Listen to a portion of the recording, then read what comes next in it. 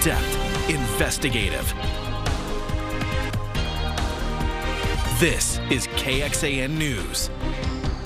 Thanks for being with us. First tonight, Austin Police Chief Joseph Chacon says you may have to wait longer for a response time now that the DPS partnership is on hold. In a statement to KXAN, Chief Chacon says DPS's presence has been critical given the staffing shortages and that APD has several hundred vacancies. He adds without the partnership, emergency call response times will be impacted. He adds DPS has been instrumental in lowering crime rates, and while it's understandable they have been moved to border operations, he says it is unfortunate and he looks forward to partnering with them again. Read more of the chief's responses and how APD is working to build its ranks under this story at KXAN.com. Our other top story this afternoon, parents are still left without answers after doctors at Dell Children's Adolescent Medicine Clinic departed last week. Thanks for joining us. I'm Daniel Marin. And I'm Britt Moreno. Now, this all comes following Attorney General Ken Paxton's announcement of an investigation to uncover whether gender transitioning procedures were unlawfully performed on minor children, end quote there, at Dell Children's Medical Center. As KXAN's Mercedes Hernandez reports, while the clinic itself remains open, parents and their children's care are now in flux. A lot of disappointment. I think a lot of anger. Yeah, Parents Tom and Joanna Crawford say they were shocked last week when they learned their daughter could no longer see her provider at Dell Children's Adolescent Medicine Clinic. It wasn't just that one doctor was leaving the clinic, it was that all of the doctors affiliated with the Adolescent Medicine Clinic were leaving. The trouble comes as Attorney General Ken Paxton launched an investigation into Dell Children's Medical Center into what his office called potentially illegal gender transitioning procedures on minors. The Crawford's daughter is undergoing hormone replacement related to long-term care after cancer treatment, not her gender identity. And she was the one that made the connection and said, well, technically I'm on gender affirming care, right? We're going to see a ripple effect overall in healthcare, I think, for minors because of that. And Emily Witt is with the Texas Freedom Network. She says the heated climate around this type of healthcare could have a bigger impact in Texas. When we pass laws like this, we keep talented, competent, passionate doctors from wanting to work in Texas because their ability to live up to their oath and to serve their patients is becoming illegal. We reached out to the hospital to ask how many doctors are gone and whether they left on their own or were forced out. We also asked the Attorney General's office for an update on their investigation. As of the time of this report, neither responded to our requests. In Austin, Mercedes Hernandez, KXAN News. Now, Ascension Seton says it is working to connect families to appropriate health care services. Part of a statement released on Saturday says, quote, we continue to be advocates for the best possible care and treatment for children in Central Texas. That full statement can be found on our website, KXAN.com. And just last night, the House approved a change to Senate Bill 14, sending the bill back to the Senate. Now, this is the legislation that would ban transgender minors from getting puberty blockers and hormone therapy. The Senate can now ask for a conference committee to iron out the differences between the bills or just accept the House's changes and send the bill to Governor Greg Abbott. We now know more about the 3 victims and the 2 officers shot in Farmington, New Mexico during another mass shooting yesterday. Farmington police say the shooter killed 3 elderly women, one in her 90s. The other 2 women were in their 70s. Also, a Farmington police sergeant and New Mexico State police officer were wounded. Police identified the shooter as an 18-year-old high school student. He was killed at the scene. Officers are still looking into the shooter's motive, but they believe the shooting was purely random with no specific person or place targeted. You can find the victims' names under this story at KXAN.com. Meantime, one of the survivors of the mass shooting in Allen, Texas, is speaking for the first time about his recovery and experience. I knew I was bleeding profusely, so I got out my vehicle and I saw what looked like a security officer approaching on his Sedgwick, and I ran towards that way. And when I say process, it's a process that's going to continue to be ongoing. Irvin Walker there had just dropped off a friend at the Allen Premium Outlets when he got caught in the gunfire. Walker was shot 3 times after undergoing a couple of surgeries. He is now on the road to recovery. As we've reported, 8 people were killed, including 3 children. 7 others were injured. 4 people remain in the hospital.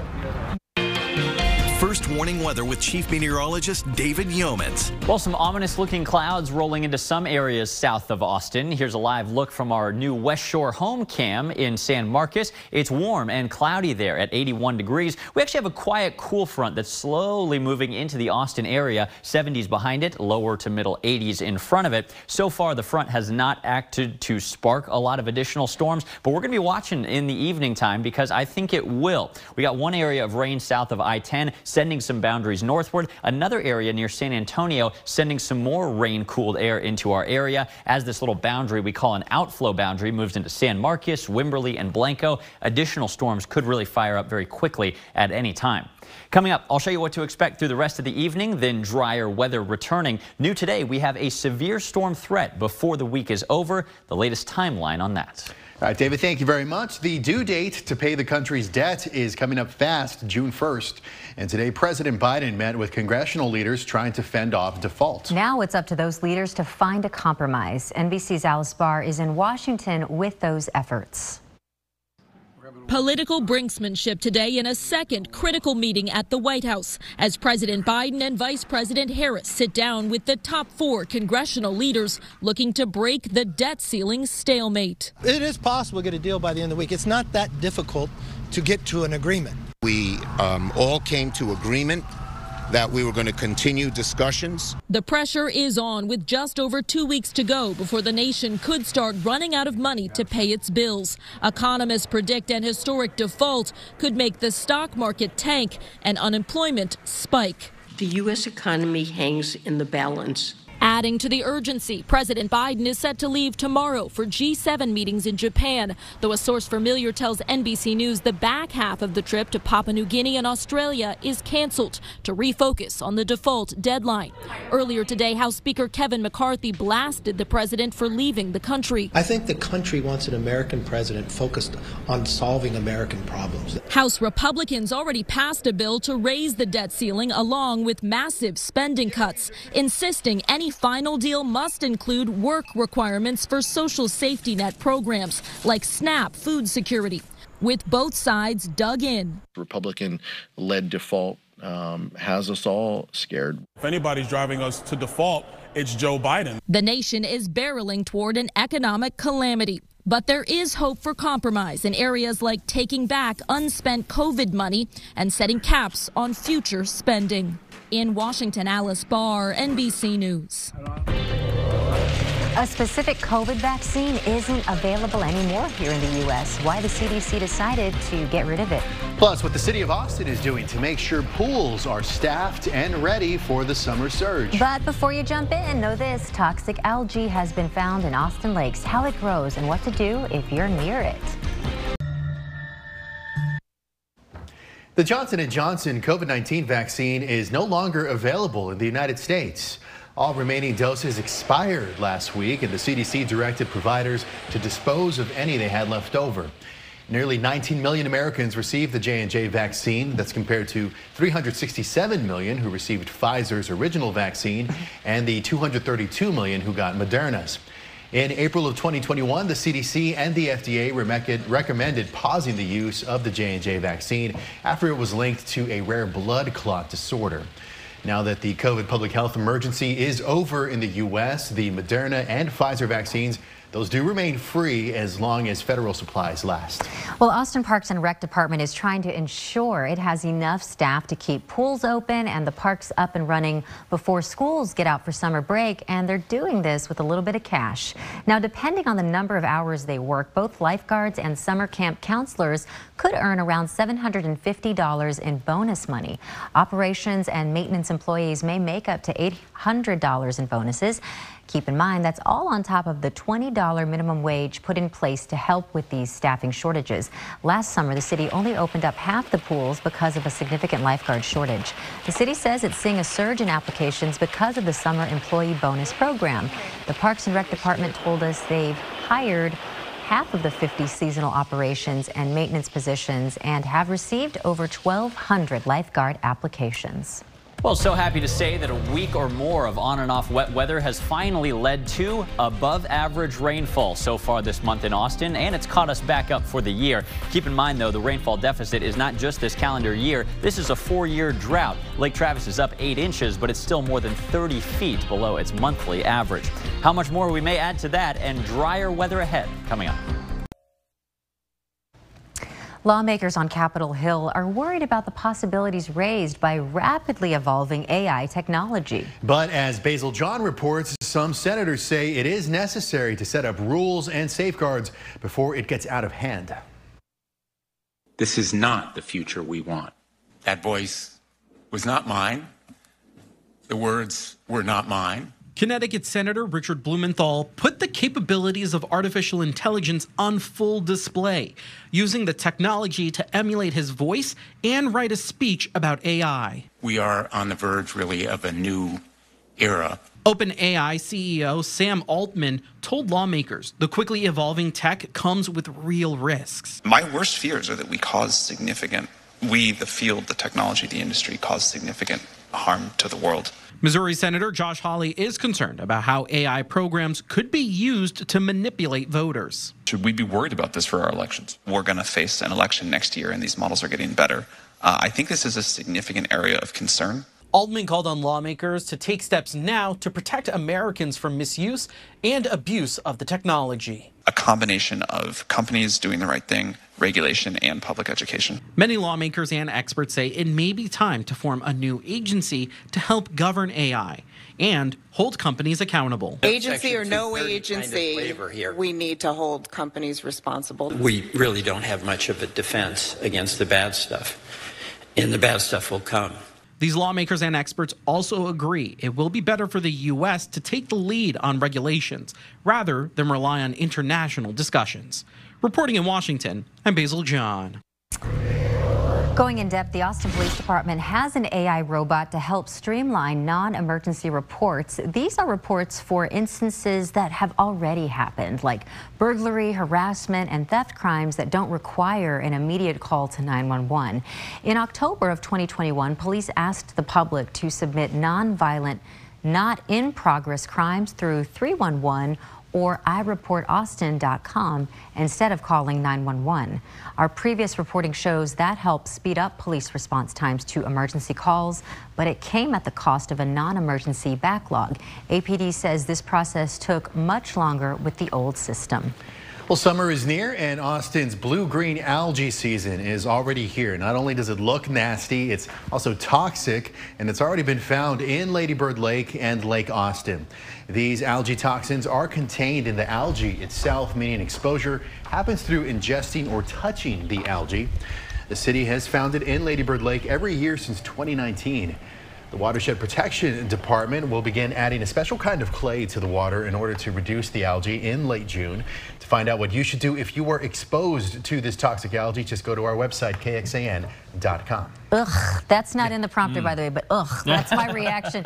You know, if you have dogs or kids, you worry about this. And I know that this algae comes from some rainfall. We've had rainfall, so what are levels looking like? Well, one of the things that Dr. Brent Bellinger, the City of Austin's algae expert, has told me that we need is a big flush to get all this gunk out. We have not yet seen that, even from the rainfall that we've seen. So we got to wait for the next round that's heading our way. What the rain did do is moisten up the soil. So it's no longer that dry and thirsty. Next time we get a big rain, we will see more runoff instead of just soaking into that dry sponge. So it did do something, but not really what we need, especially filling up the lakes, right? Here we are with one of the pass-through lakes at a relatively constant level. Lady Bird Lake downtown, 81 degrees with a few dark clouds trying to build. An otherwise pleasant and warm day. Pollen count not too bad. Mold may have you sniffling a bit. Grass, though, is low and lower than yesterday. A couple other things, including oak, also in low concentrations. Kind of a complicated and interesting weather setup again today across Texas, although things will calm down after this evening. We got one complex of storms from the southwest trying to come up, another to the southeast. That's the Gulf of Mexico sea breeze trying to come our way. And for the trifecta, if you will, a little cool front that's quietly sneaking through central Texas and into Austin over the next couple of hours. Now, all of these three things are still not leading to really any rain at this point across our 15 counties, but you can see how it's kind of an interesting setup. These storms are starting to make some progress into extreme southern Fayette County, places like Schulenburg and Weimar. As this outflow boundary crosses over you, rain may develop very quickly. Also, southern Blanco and southern Hayes counties. This is a big gust of rain-cooled air called an outflow boundary, and it too may spark a couple storms very quickly, seemingly out of nowhere. The high-resolution models do show a little enhancement in our rain over the next several hours. So even if you're dry right now, you may still get some downpours today. This is most likely in the next several hours from Austin southward. Notice not too much happening yet at 6 p.m., but once we get towards 7, 8, 9 o'clock here on the timeline, notice a couple of these scattered, very heavy downpours popping up from Austin southward. If you're north of this line I'll draw across Austin, you're probably not going to get any rain tonight. But if you're south of it, look at this. Our high-resolution models are suggesting that someone could get over 2 inches of rain. That'll be most likely way down in our southern tier of counties. Most of us not seeing much rain this evening at all. After that, we completely dry out for a couple of days and temperatures start to rise back to seasonal levels. That means we are in the upper 80s to near 90 on Wednesday, and seasonable heat returns even more so on Thursday when more of us hit or top 90 degrees, again with dry weather. But on Friday evening, we are tracking another severe storm threat. This is something that we haven't actually seen with the last couple of rounds. This is still 4 days away, so right now we only get these 2 risk areas from the Storm Prediction Center, and we are just in the possible risk instead of probable. But the timeline, this is going to be important, I know, for your Friday plans. Daytime on Friday really looks quite dry, but on Friday evening, in this first stab, some storms may be moving into the hill country, possibly into Austin late. Saturday morning actually looks like the highest likelihood of a few showers and thunderstorms, some possibly strong to severe in our area. After that, though, it's not totally dry. More clouds than sun, and a couple showers stick around late Saturday and into your Sunday plans as well, although you can see the rain chances do drop off a bit. Tonight's forecast, calm after dark, 66 degrees with calm winds and some fog by morning. Tomorrow afternoon, partly cloudy, finally no chance of rain for a couple days with a high of 88. 88 turns to 93 by Friday before that late evening severe storm threat. Not only a little rain possible this weekend, but cooler weather from that Friday night front. Pretty comfortable, 82 degrees is all we can do for a high on Sunday. Thank you, David. Coming up, a painkiller now facing new regulations here in Texas. What could change about kratom? Right now, the massive Sierra snowpack. We go along in a high-tech aerial survey revealing the havoc a summer melt could bring to California. Also, our interview with the CEO of Microsoft about the rapid advances in artificial intelligence tonight. A U.S. Senate committee has approved a bill to research an emerging street drug. The bill, called the Tranq Research Act, is meant to develop new testing and research methods to help fight against xylazine. Now, the drug, which is commonly referred to as Tranq, is a non-opiate sedative approved in the U.S. for veterinary use. Law enforcement found an illicit fentanyl batch here in Texas with xylazine in it back in March. Reports say it creates opiate-like highs, and those who inject it are at risk of developing skin issues. That's why it's also known as the zombie drug. Senator Ted Cruz and Vermont Senator Peter Welch introduced the bill last month. Cruz told KXAN he hopes researching xylazine will help slow it down before it becomes as prevalent as fentanyl. For more on the impacts of the drug and for future updates on their bill, just head on over to this story at KXAN.com. Texas is enacting new rules to regulate a drug used for pain called kratom. It is currently available at stores for Texans 18 and older. Lawmakers passed a measure not banning the substance, but to make sure manufacturing standards are followed. Because kratom is largely unregulated, those pushing the bill say dangerous compounds could be easily added with little consequence. There are some kratom manufacturers in the country that don't want to go through the good manufacturing practice, don't want to test their products because it costs money. They're in it just to make a buck. Texas now joins 9 other states that have passed kratom consumer protection bills, with more states looking at similar legislation this year. 5 states have total bans on it. Lawmakers sent the bill to the governor's desk. It goes into effect September 1st. Well, coming up tonight on KXAN, it's Night Court at 7, The Wall at 8, followed by The Weakest Link at 9 before KXAN News at 10. Or as always, you can join us an hour earlier for KXAN News at 9 on the CW Austin and now on YouTube TV. Here's where else to find us.